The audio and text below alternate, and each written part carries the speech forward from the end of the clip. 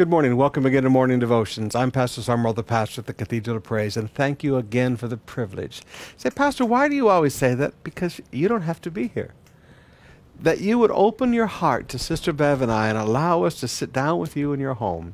That is a privilege and that is an honor that you give us. So if I always say thank you, it's because I don't ever want to take advantage of that. I realize you could be doing a lot of other things right now, but you said, I want to sit down with Pastor in the Word of God. So thank you. Thank you for that. All right, let's go to Psalms 91 recitation. This is our foundation stone. We keep this really strong in our heart these days. Psalm 91. He who dwells in the shelter of the Most High will abide in the shadow of the Almighty. I will say to the Lord, my refuge and my fortress, my God in whom I trust. For he will deliver you from the snare of the fowler and from the deadly pestilence. He will cover you with his pinions, and under his wings you will find refuge. His faithfulness is a shield and buckler. You will not fear the terror of night, nor the arrow that flies by day, nor the pestilence that stalks in the darkness, nor the destruction that wastes at noonday.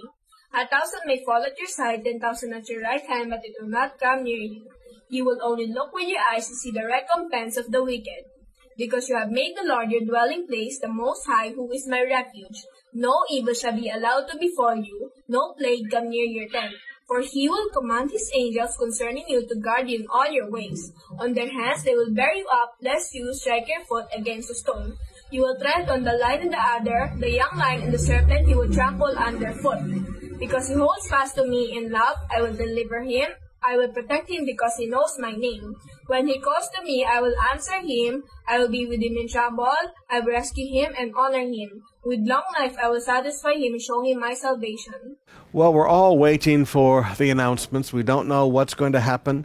There's a couple of areas down in Muntinlupa that have gone on extreme lockdown. A couple of barangays there that have gone on extreme lockdown right near where I live, in fact. But we don't know what's going to happen tomorrow. But do you remember what Jesus said? He said, don't worry about tomorrow, for every day has enough trouble in itself. There's enough trouble today to worry about. You don't need to worry about tomorrow yet. Let's just live in the now. Let's just live in the day. Let's just live now and watch God bless the work of our hands. Father, we come to you in Jesus' name, and we are so grateful. We are so grateful for your goodness. So grateful for how you just walk with us. So grateful, Lord, that you never leave us. Father, I ask in Jesus' name, there are many of the people's hearts today that are so afraid. Afraid because of what they've seen with families. Afraid because of things that they're feeling in their bodies. Afraid because of concerns about finances. Father, I ask in Jesus' name, let there be a peace that passes all understanding flow right now into the hearts and lives of your people.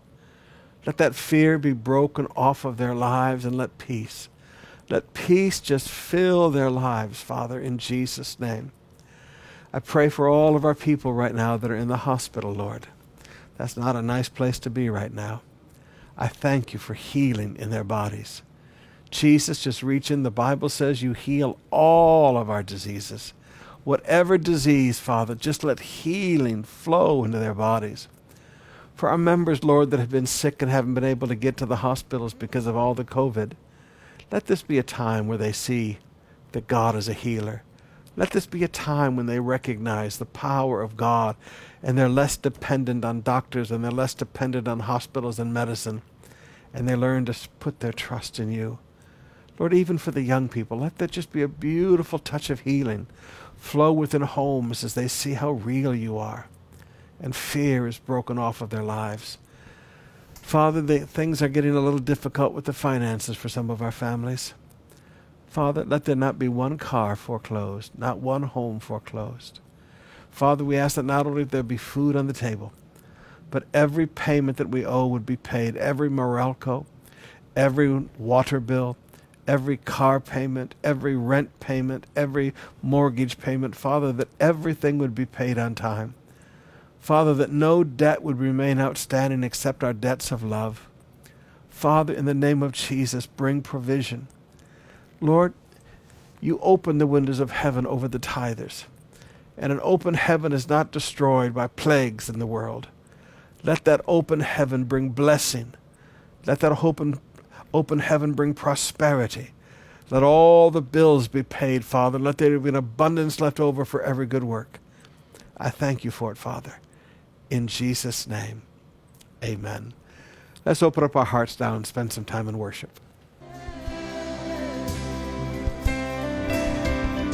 You make it easy to love you. You are good and you are kind. You bring joy into my life. You make it easy to trust you. You have never left my side. You've been faithful every time.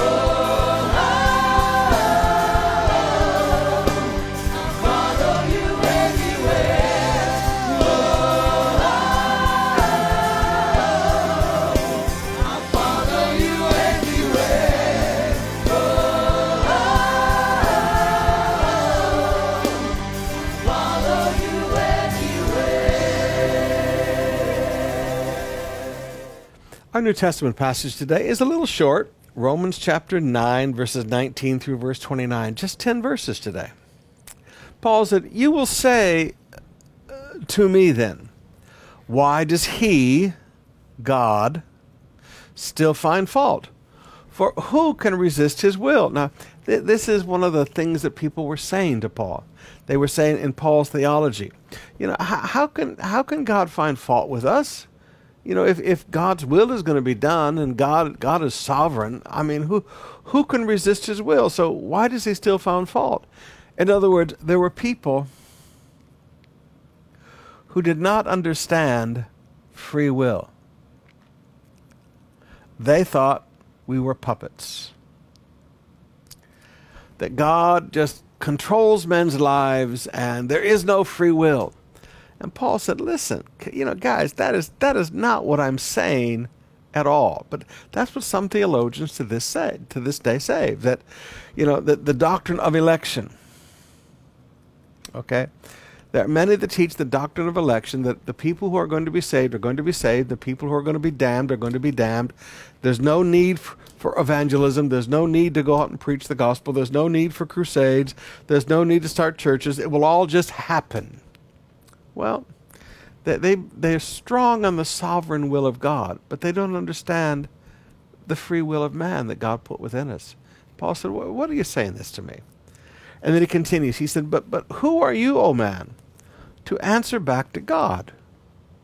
Now he said, you're talking about silly theology. He said, I want to talk about your attitudes. He said, you're trying to come up with logical attitudes. So he said, you're trying to come up with logical arguments, but he said, the real problem here is your attitudes. You're answering back to God. Will the molded say to the molder, why have you made me like this? Has the potter no right over the clay to make out of the same lump one vessel for honored use and another vessel for dishonorable use? He said, now listen, you want to sit here and talk about, splitting hairs of theology. But he said, here's the real attitude problem. He said, you think that you have a right to question God. He said, you think that you have a right to get in the face of God and tell God what he can and cannot do. Excuse me, he is the potter, we are the clay. He is the one who molds us. We don't sit back and criticize him. He said, so check your attitudes. He said, now, here's the truth of this. He said, what if God, desiring to show his wrath and make known his power, so show his wrath as one, make known his power as two, has endured with much patience vessels of wrath prepared for destruction? He said, okay, you want to get in God's face about God's decisions. But what if God's been making this decision because of patience? And he's being patient because, yeah, I want to show my wrath, and yes, I want to make my power known, but I'm going to endure with much patience the way these people treat me. He said, you know what, they're prepared for destruction because, look at how they've lived their lives. But God said, I've endured it with patience. He said, you know what, if God wants to be patient, it's none of your business. If God wants to be patient, it's none of your business. He said, so you know what? Really, this whole area is like, check your attitudes. Paul's kind of in their face a little bit. He said, endured with much patience the vessels of wrath prepared for destruction. Why? Purpose. When you see that word in order or that, shows purpose. The purpose to make known the riches of his glory for vessels of mercy, which he prepared beforehand for glory. He said, all right, God wanted to show the riches of his glory to the vessels of mercy, people like me and you. He said, if God's been patient with the sinful world because he wants to show his glory to the objects of his mercy, he said, you know what? That's not a bad thing. Even us, whom he has called, not from the Jews only, but also from the Gentiles. As indeed he says in Hosea, those people who are not my people, I will call my people. And her who was not my beloved, I will call beloved. He said, now listen, if God wants to choose to call a Gentile his people, he can do that.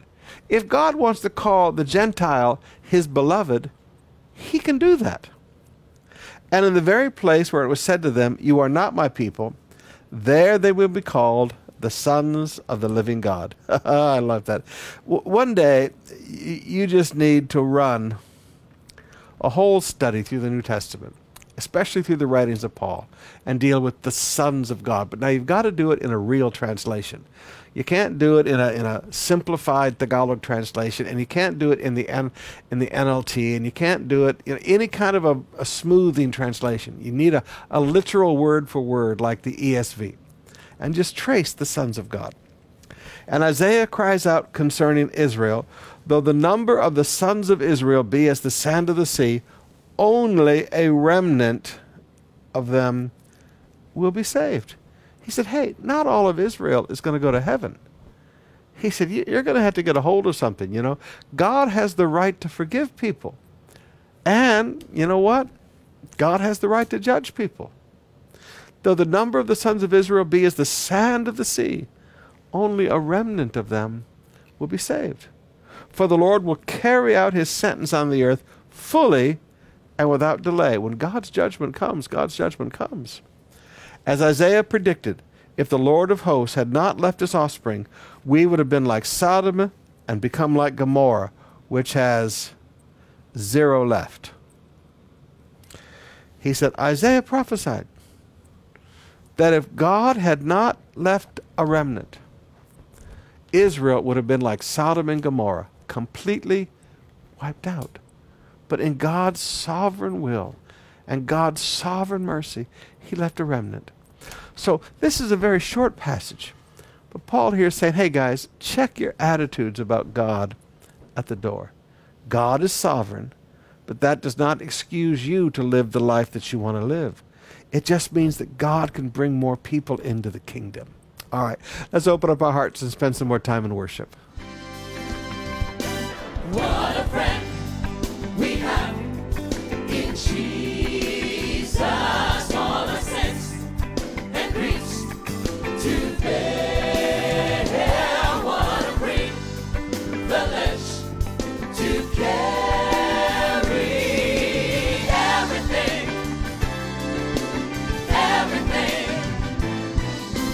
everything to God in prayer.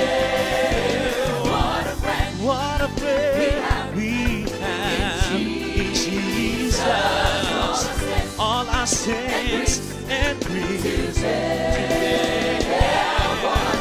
What a privilege it is to carry everything, oh everything, everything to God in prayer. Oh, what peace we often forfeit. Oh, what needless pain we bear. All because we do not carry everything to God in prayer. Oh, what a friend we have in Jesus. All our sins and griefs to bear. What a privilege to carry everything, oh everything, oh everything to God in prayer. Can you find the friend so faithful who will all our sorrows share? Jesus knows our every weakness, so take it to the Lord in prayer. What a friend we have in Jesus, all our sins and griefs to bear. What a privilege to carry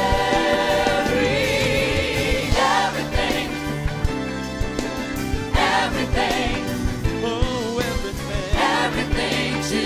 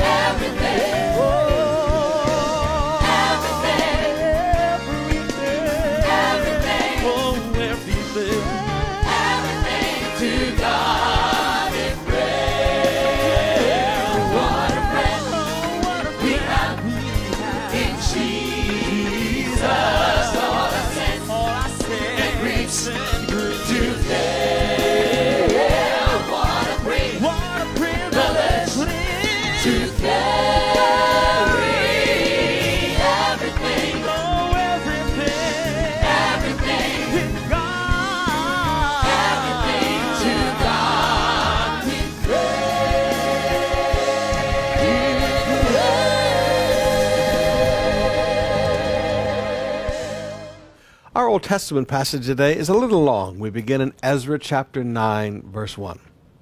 After these things had been done, the officials approached me and said, "The people of Israel and the priests and the Levites have not separated themselves from the peoples of the land with their abominations, from the Canaanites, the Hittites, the Perizzites, the Jebusites, the Ammonites, the Moabites, the Egyptians, and the Amorites." All right, so we have a problem here.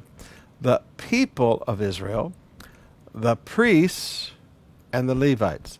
All right, so we have the people and all spiritual leadership. And the problem was a lack of separation.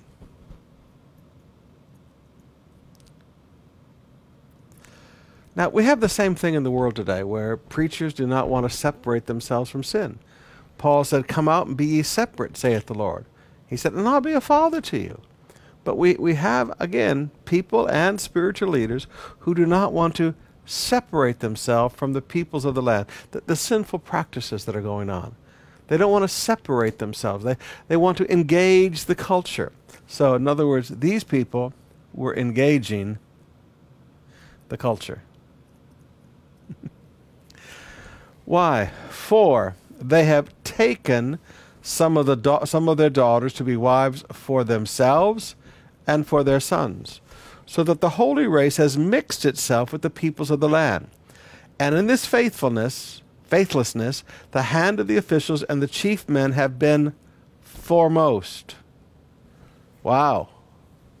So leaders were the worst. Wow. We got some women we haven't seen before. These are beautiful. They don't look like our Jewish women. Wow. They're nicer to us than our Jewish women. Wow. And so these men led the way. As soon as I heard this, I tore my garment and my cloak and pulled my hair from my head. Every time I look at that, I go, "Ezra, come on, dude, keep your hair." Pulled my hair from my head and beard and sat appalled. I mean, he was moved by this. Now, notice the next part. Then all who trembled at the words of God. Do you tremble at the word of God? Because of the faithlessness of the returned exiles, gathered around me while I sat appalled until the evening sacrifice. So notice, these are the returned exiles. Now, get a hold of this now. These were new experiences. These women, they'd never seen women that looked like this before. They'd never heard accents of women like this before. These were new experiences with people. And some of them, they let their hearts get caught up in it. He said, but now there were people who trembled at the words of God because of the faithlessness. There were people who recognized, these returned people have had some new experiences, and they've really gotten themselves in trouble with new experiences. Now, straight talk. Sometimes when I watch our people immigrate, and they get into a new culture, they go to America, they go to Australia, they're so busy trying to fit in that they forget who they are. Let me say that one more time. They're so busy trying to fit in, they forget who they are. I remember sitting down with a young man one time. Their family had immigrated to New Jersey. And he walked into the sala and he was acting all gangsta. And I looked at him and I said, "What in the world?" And he said, "What do you mean, Pastor?" I said, "Dude, I grew up in Flint, Michigan and Detroit. I understand gangsta." I said, "What are you trying to do being gangsta? You're Pinoy." He forgot who he was. That's what had happened to these returned exiles. They got back in and they saw these beautiful women and they just forgot who they were. Now, the people who trembled at the word of God, this was a problem. At the evening sacrifice, I arose from my fasting, and my garment and my cloak torn, and fell upon my knees, and spread out my hands to the Lord my God. All right, so he's fasting, and now he's praying. This is how you face sin in the camp, or sin that has entered the family. Saying, "Oh my God, I am ashamed and I blush to lift my face to you. My God, for our iniquities have risen higher than our heads, and our guilt has mounted to the heavens. From the days of our fathers to this day we have been in great guilt, and for our iniquities we, our kings and our priests, have given into the land, into the hand of the kings of the lands, to the sword, to captivity, to plundering, and to utter shame, as it is today." He said, hey man, same things caused today. He said, we're in so much trouble today because of this. And now for a brief moment, favor has been shown by the Lord our God. He said, would you look at this? God had mercy. God had mercy. God showed favor to leave us a remnant and to give us a secure hold in this holy place, that God might brighten our eyes and grant us a little reviving in our slavery. He said, now God's been merciful to us. All right, he said, he's left us a remnant to why? Give us a secure hold in the holy place, the temple ground. Number 2, to brighten our eyes. And number 3, grant us a little reviving in our slavery. He said, listen, in our slavery, the king let us come back here and rebuild the temple of God. And the king's even paying all this money for us and even giving us the money for the sacrifices. And look at what God has done. And look at what these people are doing. Okay, that's what's going on. Look at what God has done. And look at what these people are doing. There's no gratitude in their hearts for God. For we are slaves. Yet our God has not forsaken us in our slavery, but has extended to us his steadfast love. Oh, I love that. He's reached out his steadfast love before the kings of Persia to grant us some reviving, to set up the house of God, to repair its ruins, and to give us protection in Judah and Jerusalem. Wow. He said, look, God extended his love for us, and he revived us. All right, so revival. Revival was to establish God's house. Revival was to repair God's house. And revival was to bring protection. Okay, he granted us some reviving. And now, our God, what shall we say after this? Look at what you've done for us, and then look at how the faithlessness and the hand of the officials and chief men have been the foremost. And now, God, what shall we say after this? For we have forsaken your commandments, which you commanded by your servants the prophets, saying, the land you are entering to take possession of is a land impure with the impurity of the peoples of the land, and with their abominations that have filled it from end to end with their uncleanness. Therefore, do not give your daughters to their sons, neither take their daughters for your sons, and never seek their peace or prosperity, that you may be strong, eat the good of the land, and leave it for an inheritance for your children forever. He said, now listen, here's the command. Command, no intermarry. Command, do not seek their prosperity. Why? Number 1, you need to be strong. Number 2, you need to eat the good of the land. And number 3, you need to leave an inheritance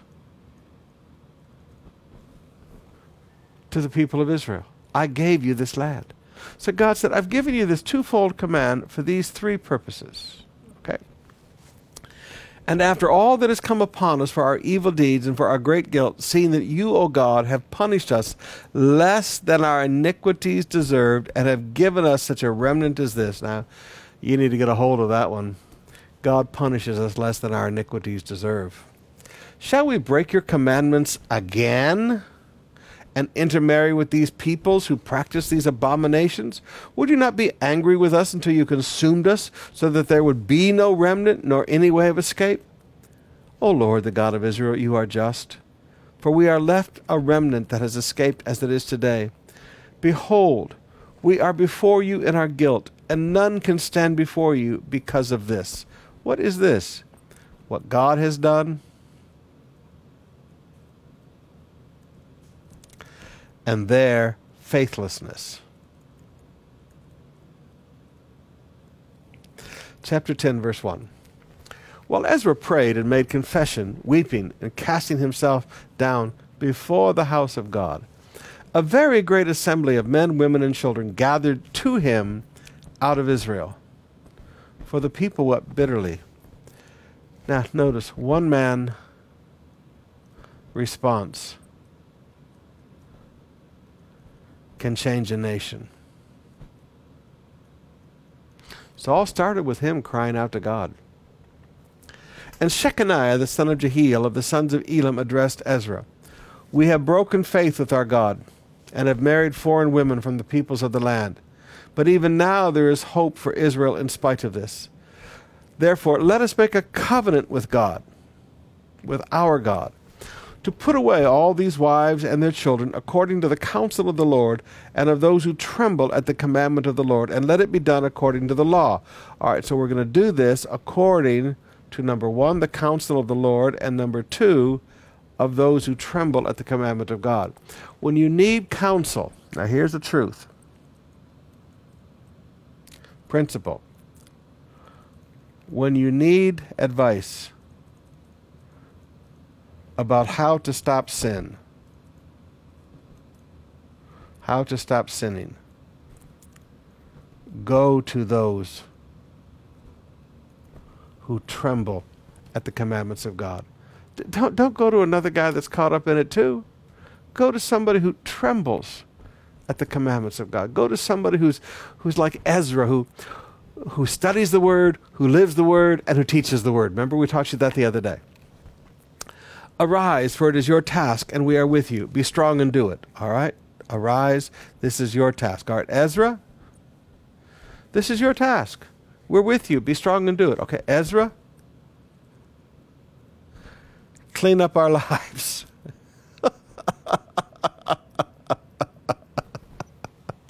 Now, please forgive my laughing at this, but that's exactly what we do as pastors. People totally screw up their life, and then they come to us and say, hey, now this is your job, Pastor. Clean up my life. Pastor, this is your job. Clean up my son's life. This is your job, Pastor. Clean up my daughter's life. But this is our work. All right. Then Ezra arose and made the leading priests and the Levites and all Israel take an oath that they would do as they had said. So they took the oath. Then Ezra withdrew from before the house of God and went to the chamber of Johanan, the son of Elishib, where he spent the night, neither eating bread nor drinking, for he was mourning over the faithlessness of the Israelites. So his fasting continued. He did not stop fasting as soon as the people say, we want to change. Okay? Now, you got to get a hold of that.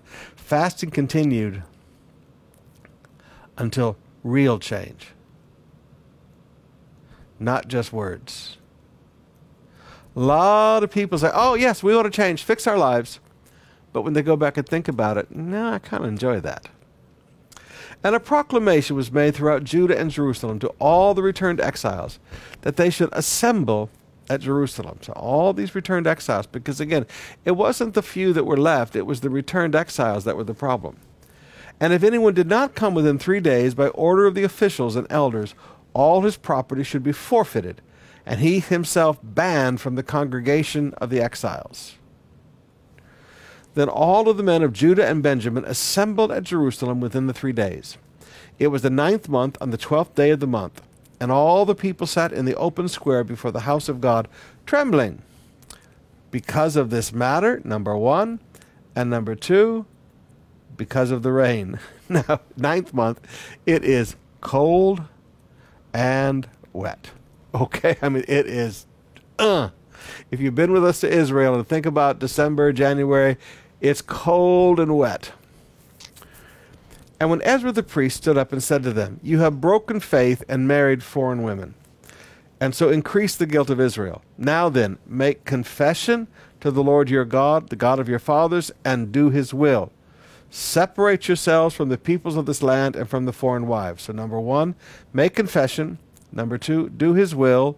Number 3, separate yourselves.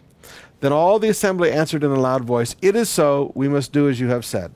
They all agree.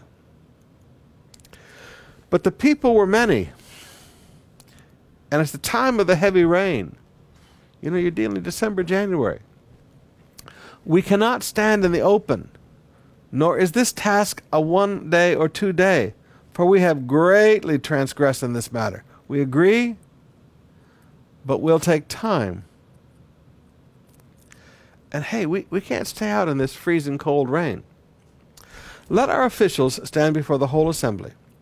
Let all in our cities who have taken foreign wives come at the appointed times, and with them the elders and judges of every city, until the fierce wrath of our God over this matter is turned away from us. All right, so they say we're going to come group by group. We're going to come by group. Only Jonathan, the son of Ashiel, and Jahaziel, the son of Tekvah, opposed this. Meshullam and Shabbathai, the Levites, supported them. So here's my question. Why? Now again, do I have an answer for you yet? No, but you never learn until you ask the question. Why did Jonathan, the son of Ashiel, and Jahaziah, the son of Tekvah, oppose this suggestion of coming group by group?